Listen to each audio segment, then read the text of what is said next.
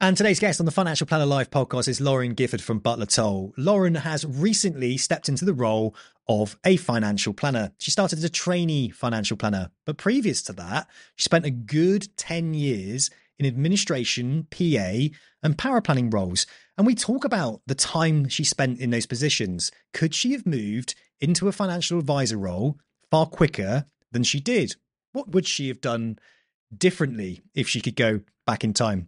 Today, Lauren shares loads of advice on what you could do if you're an administrator or a power planner in a similar position to her. She's now absolutely loving her career as a financial planner. She just wish she had the confidence a bit earlier to make that transition. If you're a power planner or administrator with aspirations of becoming a financial planner, this podcast is for you.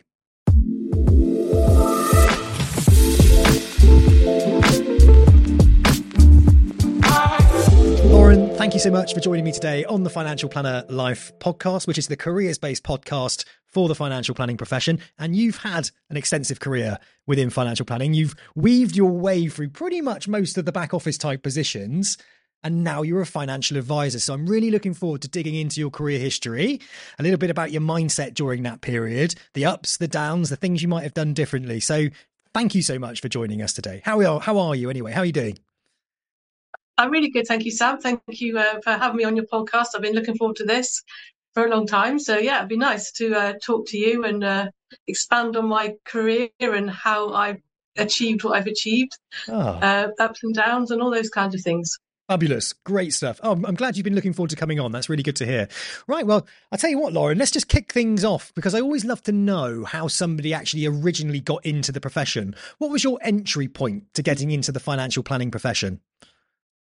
So I qualified as a mortgage advisor when my daughter was she was only 2, and I decided that I'd have a career break, but also do some studying. So I completed my CMAP, and then I, unfortunately, it was the start of the financial crash. So mortgages was not the best place to be. So I kind of put that one on hold, and I found a job with a financial planner.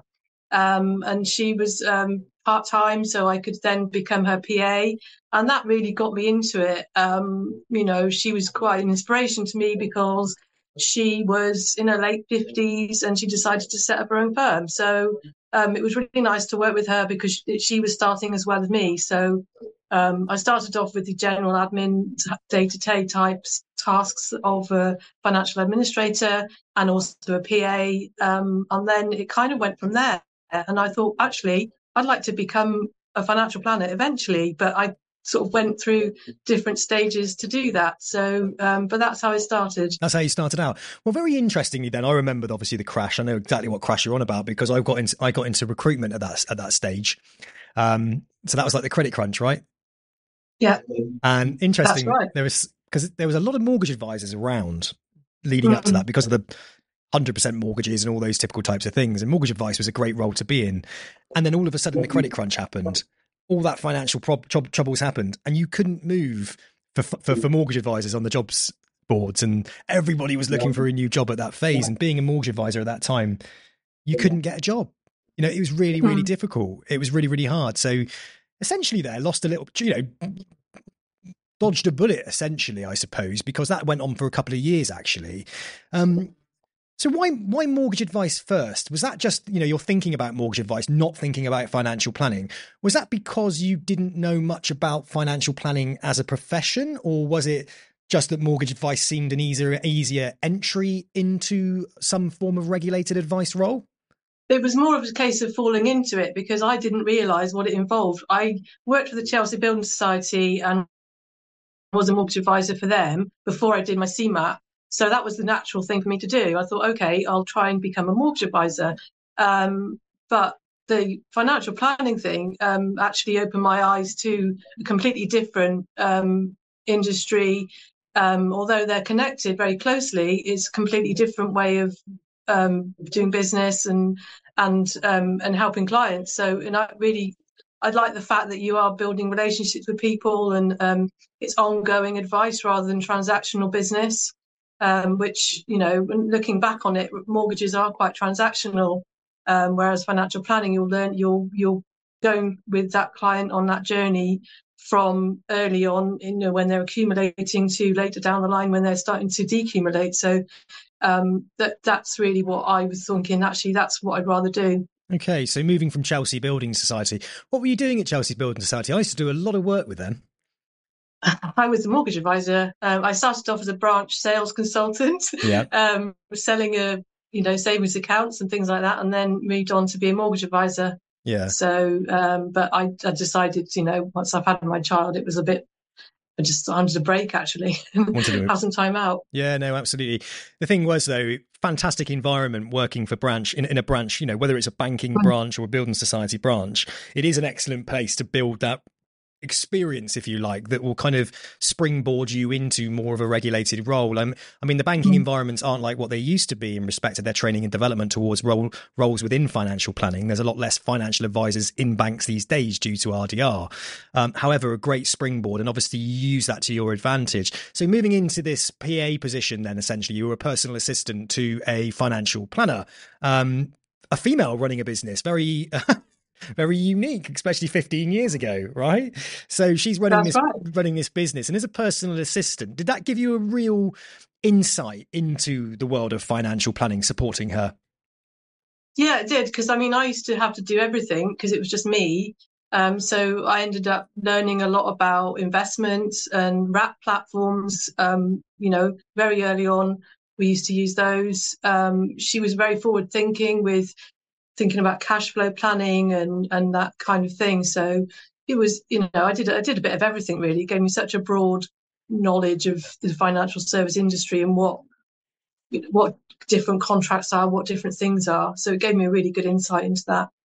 Moving from mortgage advice into that financial planning world, but starting out as a personal assistant, are you kind of glad you went in there at that entry level at that point in time? Do you feel like if you were to transition straight from mortgage advice into financial advice at that period of your life, it would have been quite difficult?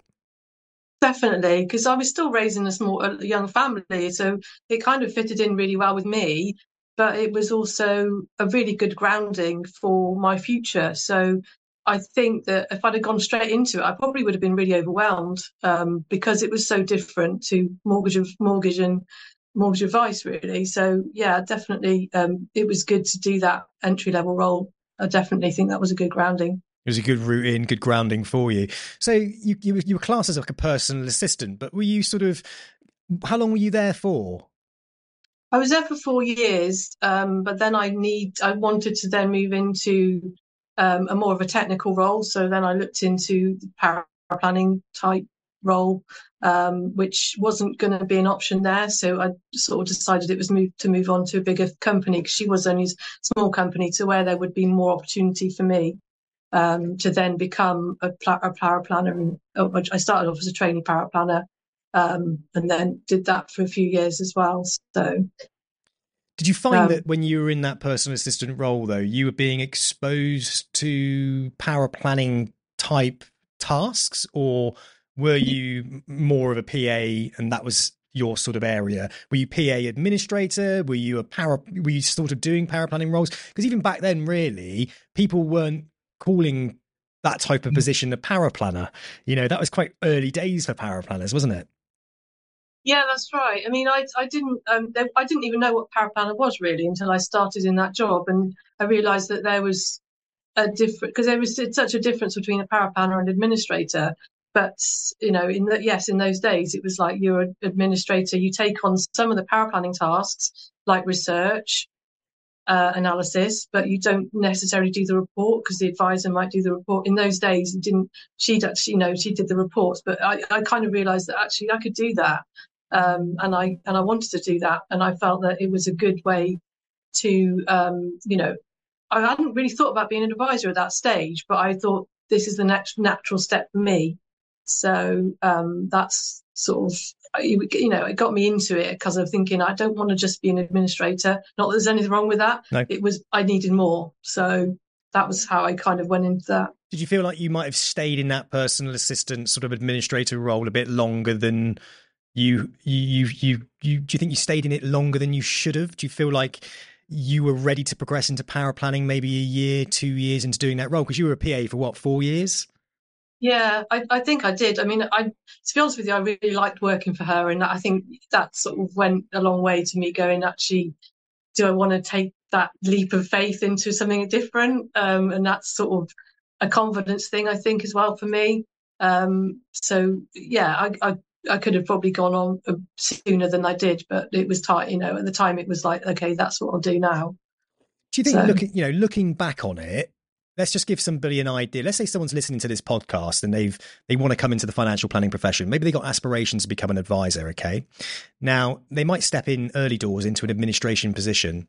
What do you think about how long someone should be in an admin role before they start pushing an employer to move them in more to power planning, or at least some kind of trainee power planner role? What's an adequate amount of time, do you think, to gain experience as administrator before you move into that next stage of your career, which is power planning? I think if you're starting off entry level, no experience, I would say 18 months, 2 years, because you learn a hell of a lot doing administration, because you learn about how people, the providers work, what the compliance needs are, all those kinds of things. So I think that, yeah, that would be 18 months to 2 years. Like 18 months, 2 years. So that's a good Mm-hmm. timescale, really, isn't it? For someone to get their feet under the table to fully understand it. Now, during that sort Yeah. of 2 year period, do you think it's wise that somebody would do their qualifications during that period as well? Start taking some exams? I think if you really want to do it, then definitely. I think there's, start doing, start learning, because you have to do the learning all the way through. So it's, actually makes you better at your job, but it gives you an idea of, actually you have to do this as part of your job if that's what you want, serious about what you're doing. But it also makes, you understand a lot more if you do the learning as Yeah. well.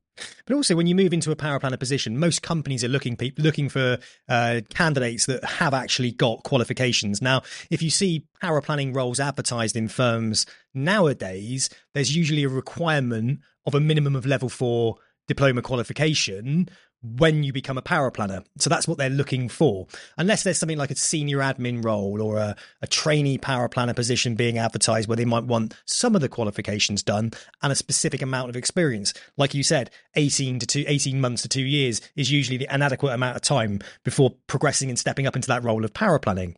When did you start your qualifications then in your journey? Were you doing it when you were in that PA role, or did you do it when you joined as a power planner at the next company? When did qualifications become a big deal for you?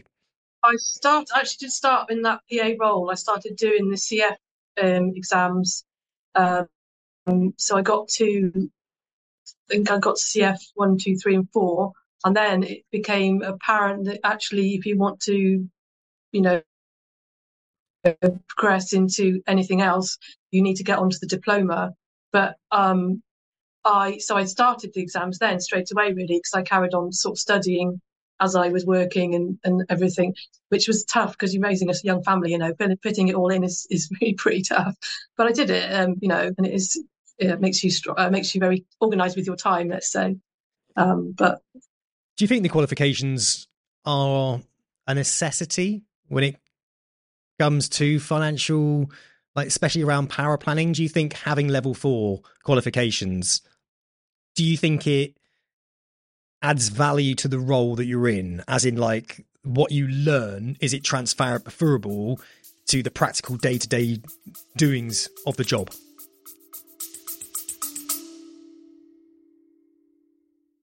Hi, it's Charlie. I'm sorry to interrupt you mid-episode, but I had an idea, and if you've been thinking about it, I might just have the answer.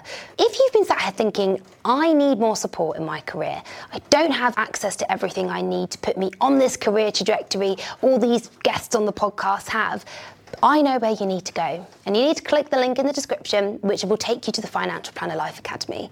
This is the first fully independent academy. You'll have access to all the resources you need for all of your qualifications, plus soft skills training, live Q&As with experts, and a load of career advice in there as well. I won't keep you any longer, so you can get back to the episode, but click that link in the description if I've made you curious. I'd say yes, definitely. It's important to have and it's important for employers to know that you're committed to actually being a really good at your profession.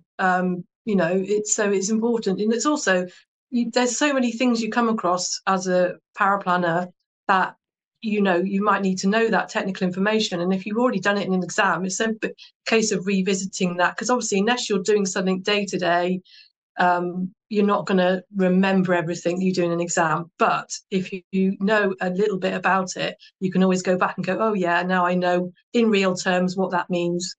Okay. So definitely. Fantastic. So you moved into that paraplanner role then. And how long were you in that role for then as a paraplanner? I was there for about 3-4 years, I think, because I remember. And then I did that for a bit, and there wasn't really much progression for me in that firm to be an advisor. But there was another opportunity to go back to mortgages, and I did that for a bit, and I realised that was not the right move for me at all. So then it was, moved on to the next job. But I really wished, if I could go back, I would have wished I'd have pursued actually completing my diploma and then becoming a trainee advisor, because I kind of just treaded water for a bit, and that was just for me not believing in myself that I could do it 100%. I didn't have any confidence in myself. So you created your own barriers to your own career progression. Yeah, I did, definitely. And I can see, looking back on it now, I can see that. But it's very easy to go, oh well, I'm not going to do it then. I'm not good enough, or I'm just not going to be that person. And then you can look back and think, yeah, I could have done it all that time, but I just said no, I'm not going to do it. So yeah, you kind of did my own barriers were there for sure.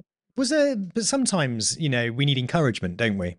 Sometimes we need Yeah. encouragement. And sometimes if you're in an environment which is all about growth, that growth mindset environment, and you've got people around you that are encouraging you to take that next step or bringing you into client meetings, and especially as a paraplanner, because you could be a paraplanner sat out the back doing report writing and never sitting in a client meeting, or you could be a client facing paraplanner, even if you're coming into the meetings and actually taking the notes and maybe providing some of the explanations to some of the technical issues or asking questions of the clients.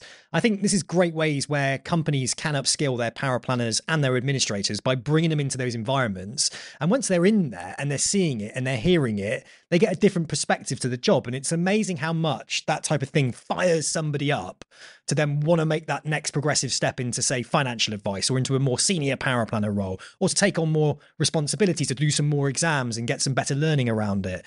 So sometimes the environment can hold us back a little bit. Did you experience that at all in your career, where the environment was holding you back a bit as well? And you were thinking, I really like this, but it's not nurturing my ambition to want to. Granted, you did say that you held yourself back as well, but sometimes an environment can bring it out of you, can't it? Yeah, I think that people are very like to put you in a box. And sometimes, you can sit in that box and go, yeah, okay, I'll sit in your box. But then you realise, actually, no, that's not what I want to do. And I did come across that, where people just saw you in a certain role and that was it. And when you asked for, oh, okay, I'd like to go and do my exams, will you can support me financially in that? And they said no. And it's like, well, then you go, that's time for me to go then, because you obviously don't see me in progressing in this company in the way I want to progress, which is a bit short-sighted in my opinion. But no, I do. I think people, I've experienced it. Yeah, put you in a certain box, you fit in that box, we'll leave you there. And I'm like, well, I'm not going to stay in your box. So what was it then? What was this penny dropping moment where you recognised that not only perhaps the environment that you were in wasn't one that was going to allow you to progress, or maybe you didn't have the coaching or the mentoring or the support to get you through to the next stage? You decided to take the mirror out and take a look at yourself, didn't you? And you started looking at your own thinking and your own mindset and your own beliefs. When was that sort of penny dropping moment you thought, do you know what? I want to actually progress to become a financial planner? When was that? I would say I'm in my late 40s now. A couple of years ago, I thought, if I don't do it now, I'm not going to do it. I'm going to sit there and not be happy in my job and not realise my full potential or anything like that. And I thought, I'm going to do this now. I'm going to find the right firm and I'm going to move on. And that was what I did. But yeah, it took me a long time to do that, just to actually go, this is what I really want. Because I could have stayed a paraplanner forever if I wanted to, but it just I wasn't happy doing it. I just felt I love my job now. I love speaking to people. I love going to see people, even if it's a difficult conversation, and if you're talking about, mortality and things like that, I love to have that face-to-face contact with people and be able to empathize with them. And as a paraplanner, I just didn't get any of that. It was very much write a report. My name's not even on the report. It just goes off to the advisor to present. And I just thought, I don't want to do that anymore. Bit like a mushroom, innit? Feed it and keep them in the dark. Pretty much. So it's like feeling like at that point not feeling part of the process as well, and that can often make us feel like we're not valued, right? And then when we don't feel valued, then that kind of triggers in us a kind of feeling of low self-worth, I think. So when you're working in an environment where somebody values you and encourages you and tells you, look, you can do it, here's an environment you can grow in, the opportunity is there for you, then you're going to grab it with both hands and get enthusiastic about it. But for you, that sort of defining moment was, I've spent a long time in the profession, I've been paraplanning, doing it well, enjoying it, recognizing that it is a completely viable career route within financial planning that pays well. It does pay well. It's a good job. It's a profession now within its own right, Now, we can question whether or not AI is going to come in and replace paraplanners in respect of report writing. And that's a really interesting one, because I had a conversation with someone quite recently about that. She said to me, paraplanning is dead. And she believes that paraplanning is going to be replaced by AI, and that some companies at the moment have got like 4 paraplanners that look after a phenomenal amount of clients, but are using AI to be able to do it. So that's a very interesting subject, maybe for another podcast episode. But what you learned within that paraplanning arena was you enjoyed it. It was a great role, but it did run its course for you a little bit, did it? You felt a bit bored or a bit... what was it about paraplanning where when you hit that wall, what was it that you felt that you were missing? I just felt I was unfulfilled in my career. I thought I've got more to give, but it wasn't in a paraplanning role. It was more actually, I know I can be an advisor. I need to just go find the right role for me to develop into that role, which I have. And actually I'm thriving in it and I love it. And it comes across, even my bosses are going, you can tell how much you love this job because you just have it. And yes, it's challenging, of course it is, but it's, I just enjoy it so much. I really do. Okay, so you moved on from paraplanning, okay? You got out there and you looked for a new job opportunity as a financial planner. So just tell me a little bit about that. When you went out there and searched for that new job opportunity as a financial planner, what were you searching for? Trainee financial planner roles? Were you hoping to go directly from paraplanning into financial advice? What was your transition from paraplanning to financial advisor? Because a lot of people sitting in paraplanner roles right now would love to hear that. Yeah, I mean, it was really difficult, I'm not going to lie, to find a trainee advisor role. Because they either want you to just go straight into it from a paraplanner and we're not having that experience of going out on the road and just doing a bit of learning as in client meetings, because I spent a lot of time not having any client interaction, so I needed to learn that. I didn't think I had a problem with it, but I actually needed to go out and learn that, so that was difficult. It took me a while to find the right role who could take on a trainee who I did paraplanning for a bit and then moved straight into the advisor role, trainee advisor role. So so I had to find the firm that was happy to just take me on doing that. It was a hybrid role for a little bit, for about 6 months, and then straight into the trainee role. So it was a good way of doing it, I think. Well, Lauren, I think yeah, absolutely. Lots of paraplanners would move from a paraplanning position into a financial planning position whilst they're in a hybrid position. It's the most obvious way to do it. And it's a really great transition for everybody involved, essentially. But when you did that, when you were out there searching for that job opportunity, how did you go about searching and finding that job? So I've a nice, lovely lady recruitment agent I know. She found me the role. So I said to her, she'd actually found me a role previously, and I said, "This is what I want to do." And we had a few different companies come up, and I went for different interviews, but and she actually found this role. So yeah, she was very instrumental in finding me the right company. Fantastic. And how many companies were you talking to? I probably about 3 or 4. But some of them were just, "Oh, we'll do paraplanning for 2 years," and I was like, "No, I don't want to do that." One of them was a while ago, before I actually got this role, but 6 months beforehand, it was very much, "Oh, you can do this job for 6 months, and then we'll give you clients." And it was like, and actually, it turned out to be a paraplanning role, so it was a bit led up the path with that. So I wasn't very happy about that, because I spent a lot of time and work on the interview.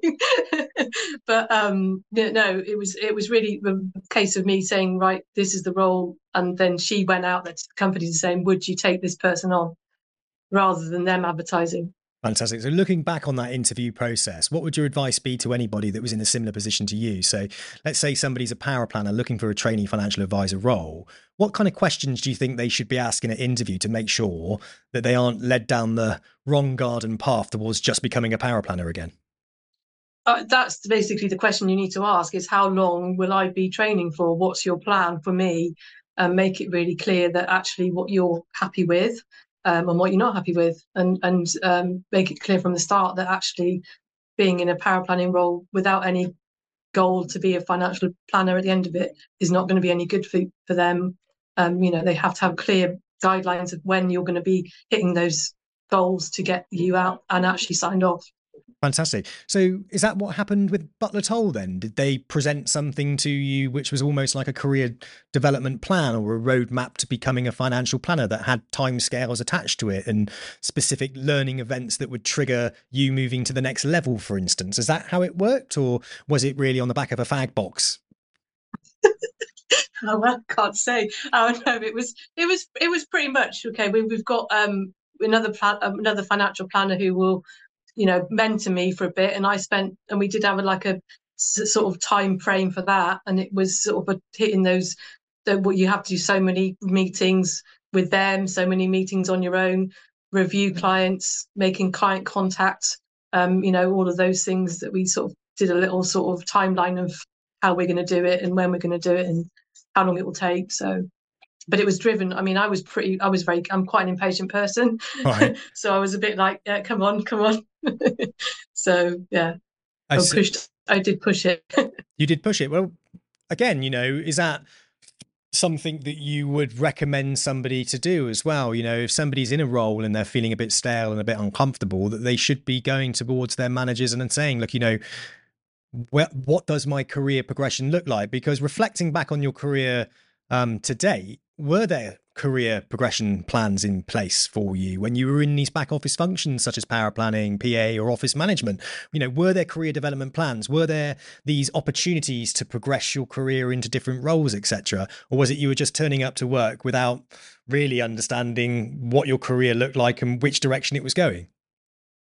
I think there's a bit of both in that. I think for me, I probably didn't really have a clear vision of what I wanted to do. So it's then difficult for me to go to a company and go, right, this is what I want to do. But I guess you turn up to work and you get so involved in the sort of day to day of it, and you don't actually think, and I think this is getting older thing, that you don't actually think about it so much. You think, we'll get through the next hurdle in life, and then maybe I'll think about my career. But actually, it should have been think about my career and then everything else would fit in. But that's just looking back in retrospect, really, of how I've been over the last few years. But I think it's partially people, they're not having a strict so much of a plan for you, or partially you're not thinking about your own plan. So I think there's got to be bits of both in there. You've got to be really driven as well. No one's going to come up to you and go, here you go, you do all your exams, take 6 months off, do your exams, then I'll give you a role. You've got to push, you've got to really show commitment that you want to do it, because hard work at the end of the day pays off. But it's very much, you've got to drive that. No one else can do that for you.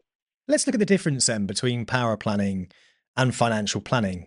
So you've done the role of a power planner. You know the day in and day out tasks that you had to do, the pressures that you're under in power planning. How different is it to be in a financial planner? It's different in the respect that you've got to make the decision on things. Okay, power planners do have an input in that, but ultimately it's your name on the advice, so you've got to make that decision. And you have to the client. You go and see that client. Whereas unless you're going into meetings or you're taking a meeting as a power planner, you don't know that client. You haven't had that conversation, so you don't know the soft facts. You don't know, their son's getting married in 6 months' time, or their dog's named Daisy or whatever, because you haven't met the client. So those are the differences, and also you've got to be really comfortable in having that interaction with people, and also being able to take someone ringing up and going, I'm really disappointed with my portfolio performance. You don't get any training for that. You do, but until you're actually being asked it, it's a bit like, okay, this is a real learning curve, but we'll do it. It's fine. But in a paraplanner, you don't get that. So that's the difference. So being put into things like awkward situations where you might have to deal with somebody who's a bit disgruntled or nervous or anxious, especially when the markets change. I mean, you must have had to do a lot of firefighting during the last 6 to 12 months with the economy the way it is. Yeah, I mean, it's difficult for people who are coming up to retirement and they've got their sort of mindset on, oh, this is my pot size, and maybe it's not going to be that pot size. It's difficult conversations. You have to be very good at being empathetic to that, because yes, I can understand completely where they're coming from, because it's their retirement pot. At the end of the day, they want to retire. So if it's not where they want it to be, then you've got to sort of give them empathy and understanding. A lot of the time, financial planning, the actual role of financial advisor, client facing, can be put on a bit of a pedestal. Administration and power planner are like the support act to the financial planner. But we know they are careers within their own right, and people can be very happy in those types of positions. Now, those power planners that are sitting in their roles that have got ambition to become financial advisors, what advice would you give them if they feel they're not being supported towards that goal? I would say, speak to your managers and will be very clear on what you want, is first of all, and actually how you want to go about it. And I think then you can work with your line managers or whoever making the decisions, and also ask them where what they think your future is with the company. And then you can go, right, okay, if you don't see me in that role, then maybe consider something different, or how can I become in that role? How can I actually get to be in that role that I want to be in? But I would say, if you're thinking about it, go for it, because you probably won't look back and go, oh, I wish I'd never done it. It's always the things you wish you didn't do, isn't it? So I think, if you're thinking about it, go for it. Definitely. It's really important as well to gain some perspective in your thinking, because if you are a power planner sitting there and you are wanting to progress into becoming a financial planner, and you are putting the energy and the effort in respect of your qualifications, and you're doing really well in a power planning role, you might not be getting the support on an internal basis within the company that you are actually at the moment. So it's well worth you picking up the phone, speaking to like a recruitment consultant, somebody who's got an eye on the market, someone who knows what the different roles are out there, who's hiring and who's not, what the salaries look like, what the expectations are for that applicant who's looking to transition into a financial planning role. What are the realistic timescales? What are the salary package? What's the expectation? What is it you need to bring to the table to display the skill set required to step into that financial planning role? When you've had that conversation with somebody who has those conversations day in, day out, it gives you clear perspective. And then you can start to actually think to yourself, well, actually, there's an area that I need to work on before I get there. So I'm going to give myself 6 months to get that extra qualification, or I'm going to give myself 6 months to gain that extra bit of experience. But at least then all of a sudden your thought becomes a reality, and it becomes achievable, doesn't it? That you can go out and do something, especially when you talk to someone who says, look, we've moved power planners into financial advice position. It can be done, and it can be done within the next 6 to 12 months for you if you want it, right? So it becomes this kind of no longer in your own head on your own thinking, perhaps talking yourself out of it. It becomes this, oh, I can do this, and there is an option, and perhaps the environment that I am in isn't serving me and my ambition, and I should lean into that uncomfortable feeling, that fear, and go out there and take a good look and have those confidential conversations with companies to gain perspective. Would you agree? Absolutely. And yeah, you kind of if you're not in the role that's supporting, if they're not supporting you to be where you want to go, then you do have to do that, because at the end of the day, it's you and your career. If you're not going to get fulfilled, then definitely have conversations with other people and see where or recruitment agents, or see what is out there. But it's that fear. It's that, I'm in a very secure, safety zone at the moment. I'm pushing myself way out of my comfort zone. What's going to go wrong? Anxiety and all that kicks in. But then you go, well, actually, let's focus on what can go right. So, that's what you need to focus on, because you never know what's around the corner anyway, do you? So all those limiting beliefs you had all those times where you would think about becoming a financial advisor and didn't take that plunge, right? We can't change time. We can't go back and change it. Where we are is where we are, right? You're now a financial advisor, so it all worked out well in the end. What conversation would you have with yourself 5 years ago, 6 years? What would you be telling yourself in respect of your mindset? I would say, if you fail an exam, take it again. Don't just say, yes, okay, I failed it. If you don't hold yourself back, really. Just have belief in yourself, have confidence in yourself that you can do it. And you really have to be, get your big girl pants on and go, right, I can do this, if I can say that, or big boy pants, whatever you wear. Just go for it. Have that confidence in yourself, because that's what I lacked hugely, and that self-belief. Where did it come? I'm intrigued by that.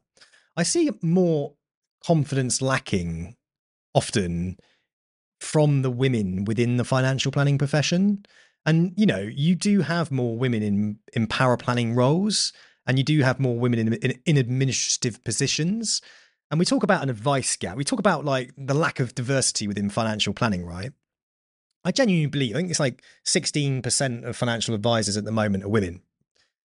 There is a huge amount of women sitting in these back office functions, right? These admin, paraplanning, supporting functions that, with a bit of confidence, a bit of self-belief, with the right education in respect of career development, instead of leaning into the company and seeing that environment as being the be all and end all, I don't know, and just sort of taking the blinkers off and having a look and speaking to other people, things like the Paraplanner Club, connecting there, next gen planners, connecting with us here at Financial Planner Life, speaking to us, speaking to our multiple recruitment consultants who day in, day out help people progress their careers, earn more money, feel more fulfilled at work.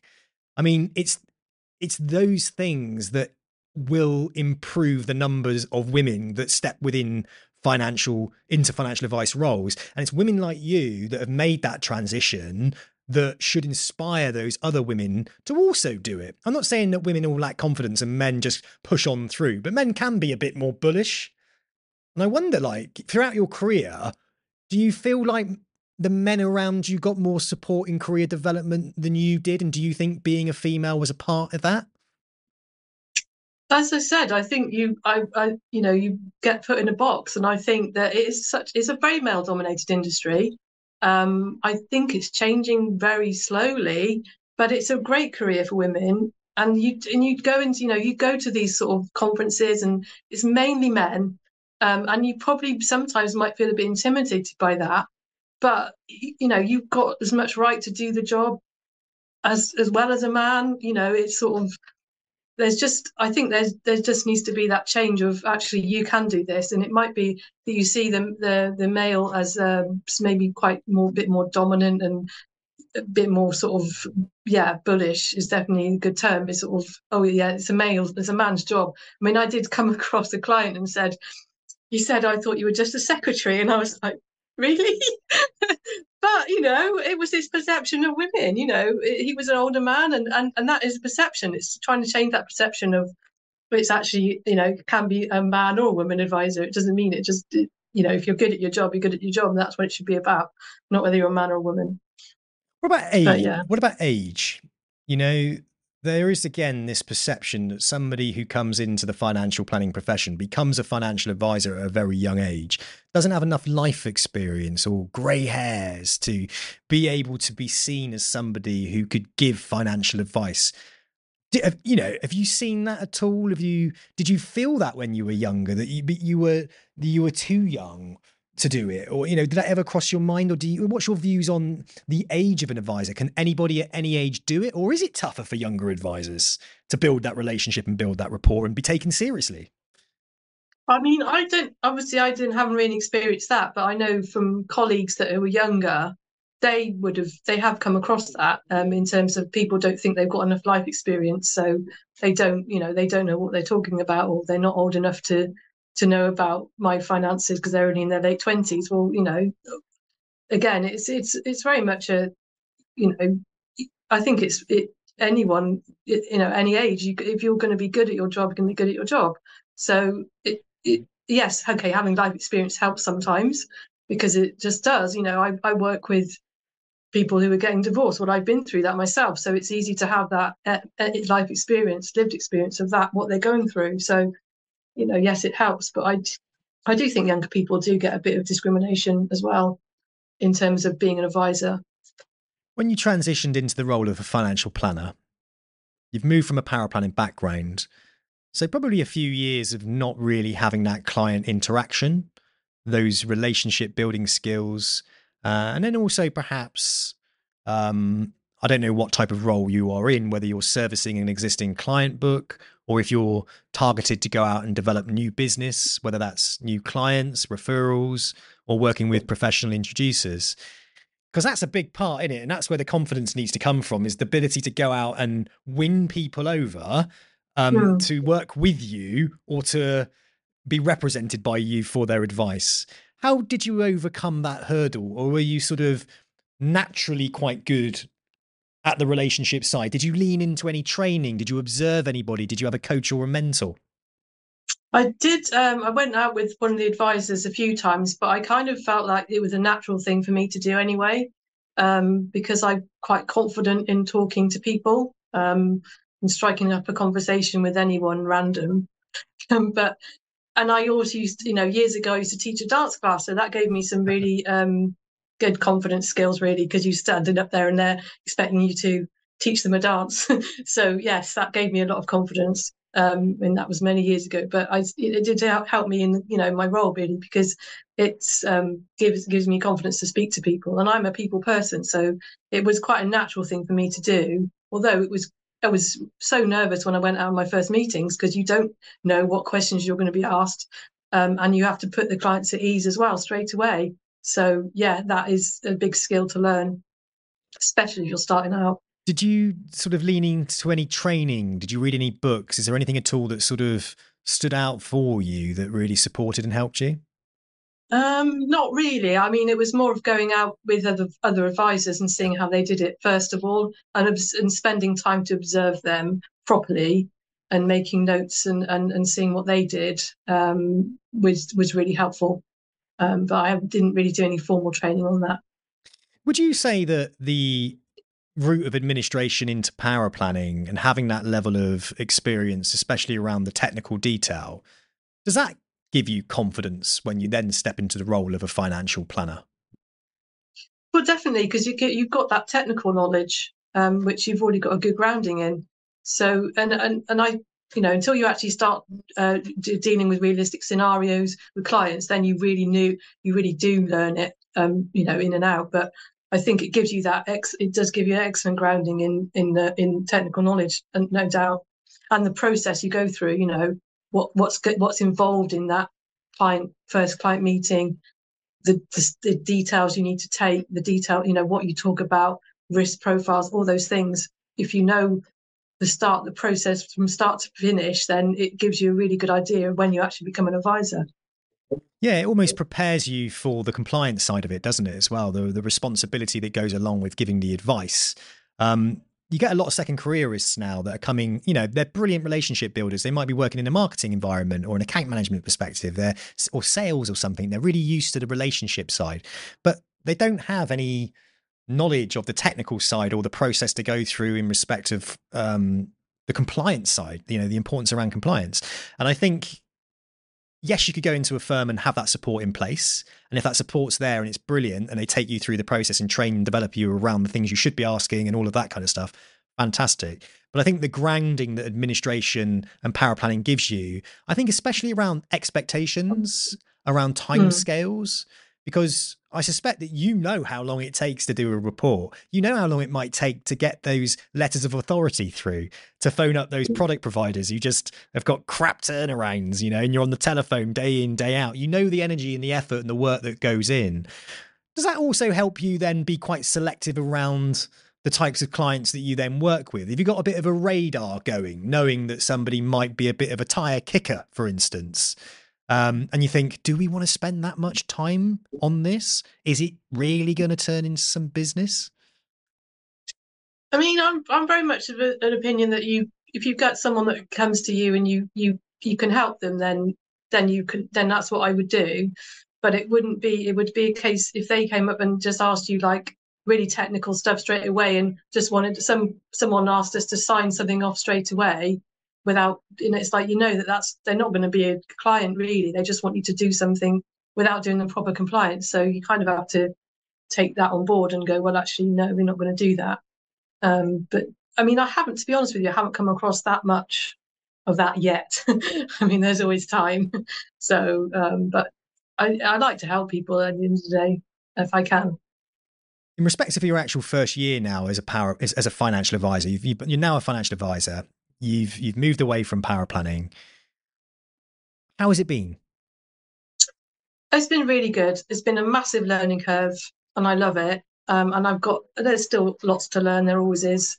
I'm kind of finding out where my niche is and where I want to focus my next level of learning, how I want to develop as a financial advisor. So that's really exciting for me because then I know I can specialize in things. But I needed that year to actually find out who I was an advisor, who I'd like to work with, and then build from there. So that's exciting for me because I'm looking at working with people who are going through divorces and things like that and trying to help them through that situation. I also think from a female perspective, that's a huge area. You go 1 in 2 marriages are breaking down, aren't they? There's a lot of females that obviously go through that process, and predominantly more male financial advisors. Women are going to be wanting to speak to women when it comes to the sensitive subject matter of divorce, children, pensions, investments, the house. They want to feel that connection with a woman as opposed to talking to a man, especially if that situation they've gone through has been quite difficult. Maybe they didn't want to sit down with a man. So there is a massive growing area, isn't there, for women? There's a huge amount of opportunity. I think there's going to be more female millionaires than male millionaires.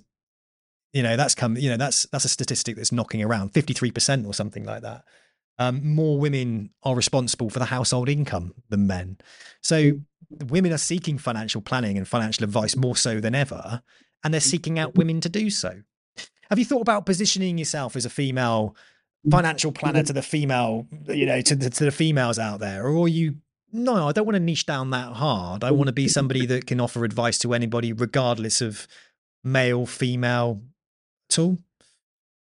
I mean, I think that's definitely the way I want to go with, working. But I don't want to just be working with women. I mean, I do want to be able to work with everyone. But yeah, I think if I was going to market myself, it would be on that. I think of working with people and women who just want to deal with a woman. I think. Yeah. And I do, as you said, if you're going through an acrimonious split, and you're not in a good place, you might not want to deal with a man. I'm not saying you won't, but you might not want to. So that's where I think that we come in, with the way we have empathy and maybe a little bit more, is going to be very helpful to someone in that situation.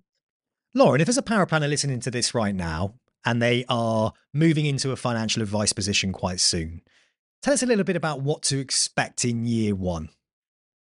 In year one, expect to be challenged and expect to have to learn a lot more than you already know, and expect to have to do things that you think, oh, I shouldn't be doing that because it's not really my role. But actually, you're just doing it because you want to do a good job.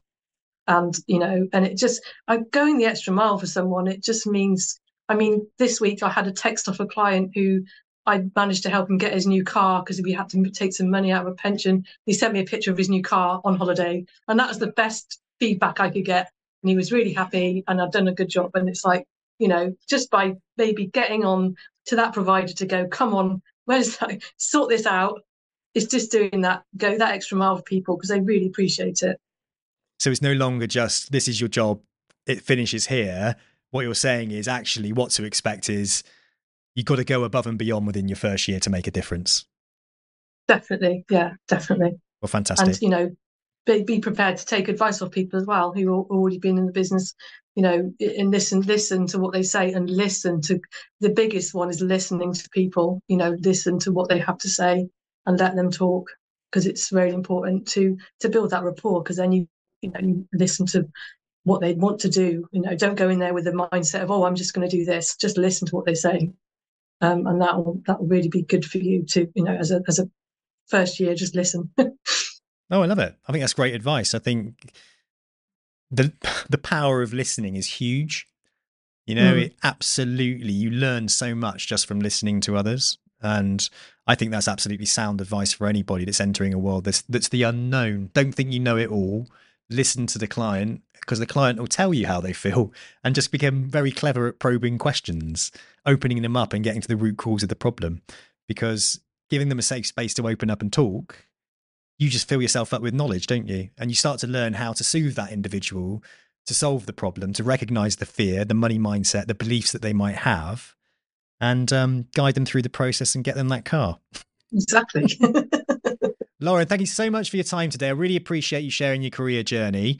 And it's great to hear somebody that has reflected on their career and recognized that sometimes it's themselves as well as an environment that can hold them back.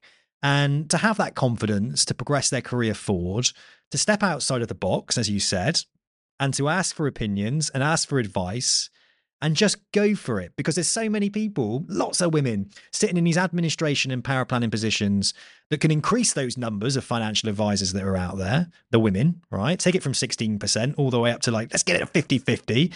And they're sitting there and maybe they're not feeling the confidence. Maybe they sat in the same place that you did, Lauren, but you're living proof that you can step out of it, you can progress your career, and what once became quite stale sounds like it's got a new lease of life, and you're looking forward to the future of financial planning. Absolutely, 100%. Fabulous. Thank you so much for your time, Lauren.